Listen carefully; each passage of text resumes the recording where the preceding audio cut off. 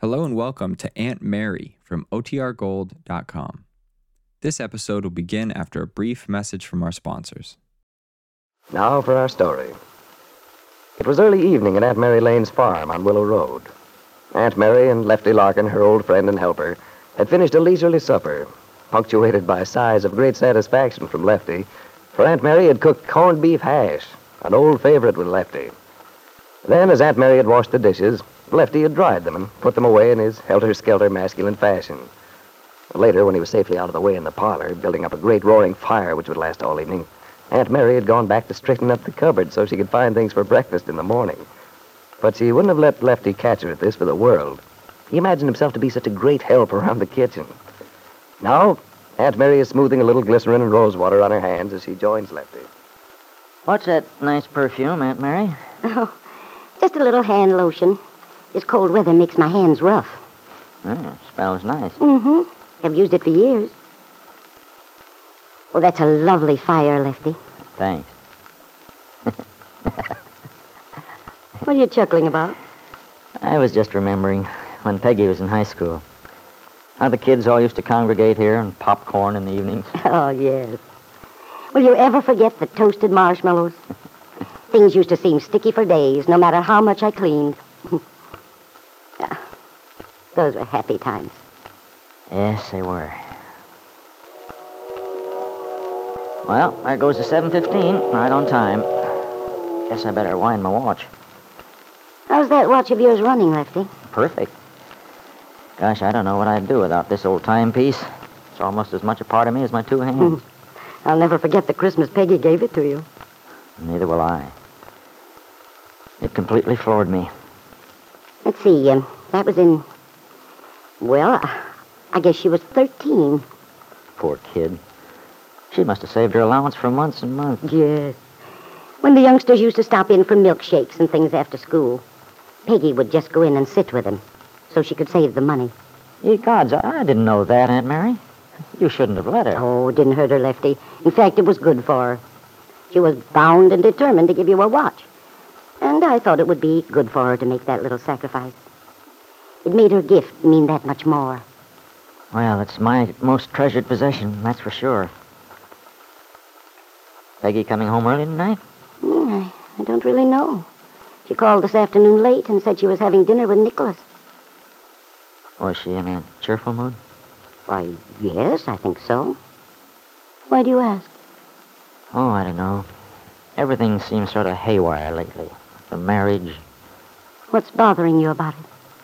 It's kind of hard to say. I'll admit I've been for it all along, but now... Have you changed your mind? Is that it? No, I haven't changed exactly. But Peggy's attitude is what gets me. She's so lukewarm about the arrangements for the wedding. I know she wants it to be simple, but then... Lots of girls prefer a simple ceremony. But even so, for instance, that business about getting a new dress. Gosh, I thought girls always wanted to get dressed up. Usually, they do. Yeah, I know. And, well, when I have to put it into words, it doesn't sound very important, I guess. Maybe I'm sort of romantic about the whole thing. I've always dreamt how it'd be Peggy in one of those long, white, filmy-looking affairs with veil and stuff. Say, maybe that sort of thing's gone out of style. Is that it? Oh, no, Lefty. The traditional bridal dress is still quite the thing, so far as I know. When people want to go in for it. Oh. Well, I don't know. But there's something about the way Peggy's been acting that worries me. I have an idea she's not happy. Well, perhaps you're right. But the point is, Peggy thinks she's happy. Thinks she is? And you think she's not? Well...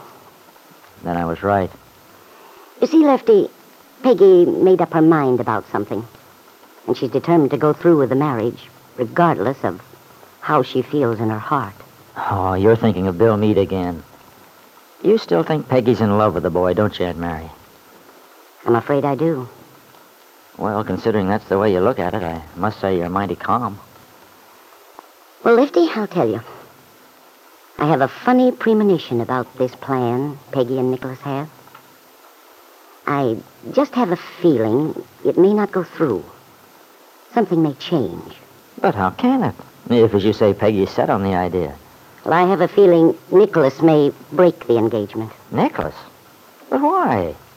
He wants to marry Peggy. He's told me so many times. No, but you see, Lefty, Nicholas is in love with Peggy. Well, holy smoke, I should hope so. But that doesn't make sense, Aunt Mary, what you said about his wanting to break it off. Why would he want to do that? He might want to, if he thought Peggy was in love with Bill. But she isn't. I'm pretty sure, Lefty, that Nicholas Dorn believes she is. And at that same moment, the two young people under discussion were driving along the highway toward Wakefield. They had had a very pleasant dinner, and afterward had danced a few times to the music of the cafe's jukebox.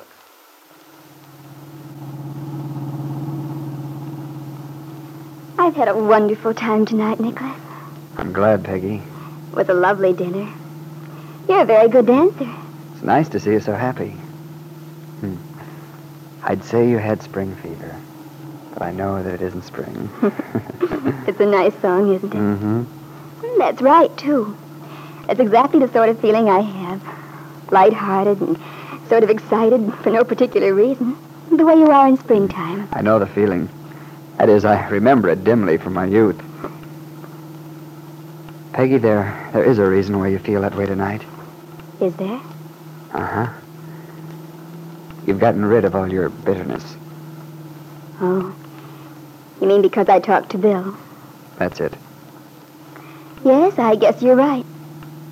I hate not being open and honest with people. It's so much better to get along, be friendly. Of course it is. I'm proud of you, darling.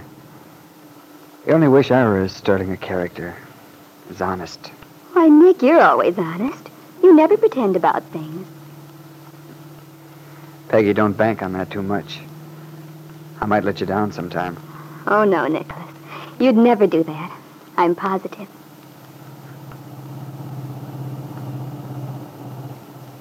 Nicholas, Yes, darling? before we started out this evening, when we were at the hotel, you said you had something to tell me. I've felt all evening that there was something on your mind. Why don't you say what it is and get it over with? Well, I should. Especially since this seems to be the day for putting cards on the table. Of course you should, Nick.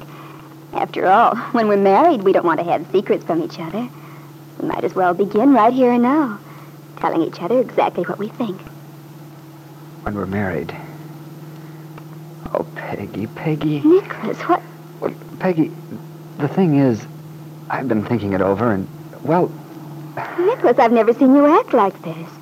Oh, for heaven's sake, say it. I think we should postpone the wedding. Postpone it. Yes, darling. You see, after all, we've kept it pretty quiet. You've only told a few people, and it wouldn't hurt to delay it a little while, would it? No, I suppose not.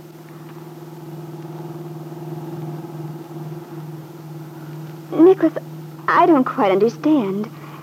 Is it because of Julie? No, darling, it's certainly not. Then why? Because of you, Peggy. Oh. Well, of course, Nicholas, if you changed your mind, if you don't want to marry me... Don't say that, Peggy. Don't even think it. You see, darling, it's because I want to too much. Postpone the wedding. No. Nicholas Dorn was much too honest with himself not to admit that he'd made a compromise he had no right to make. Since he knew very well that Peggy was in love with Bill Meade, he ought to have stepped out of the picture completely and finally. But when it came to saying it, the words just wouldn't come. He loved Peggy too much. And yet, Nicholas knew in his heart he'd merely postponed doing what he eventually must do.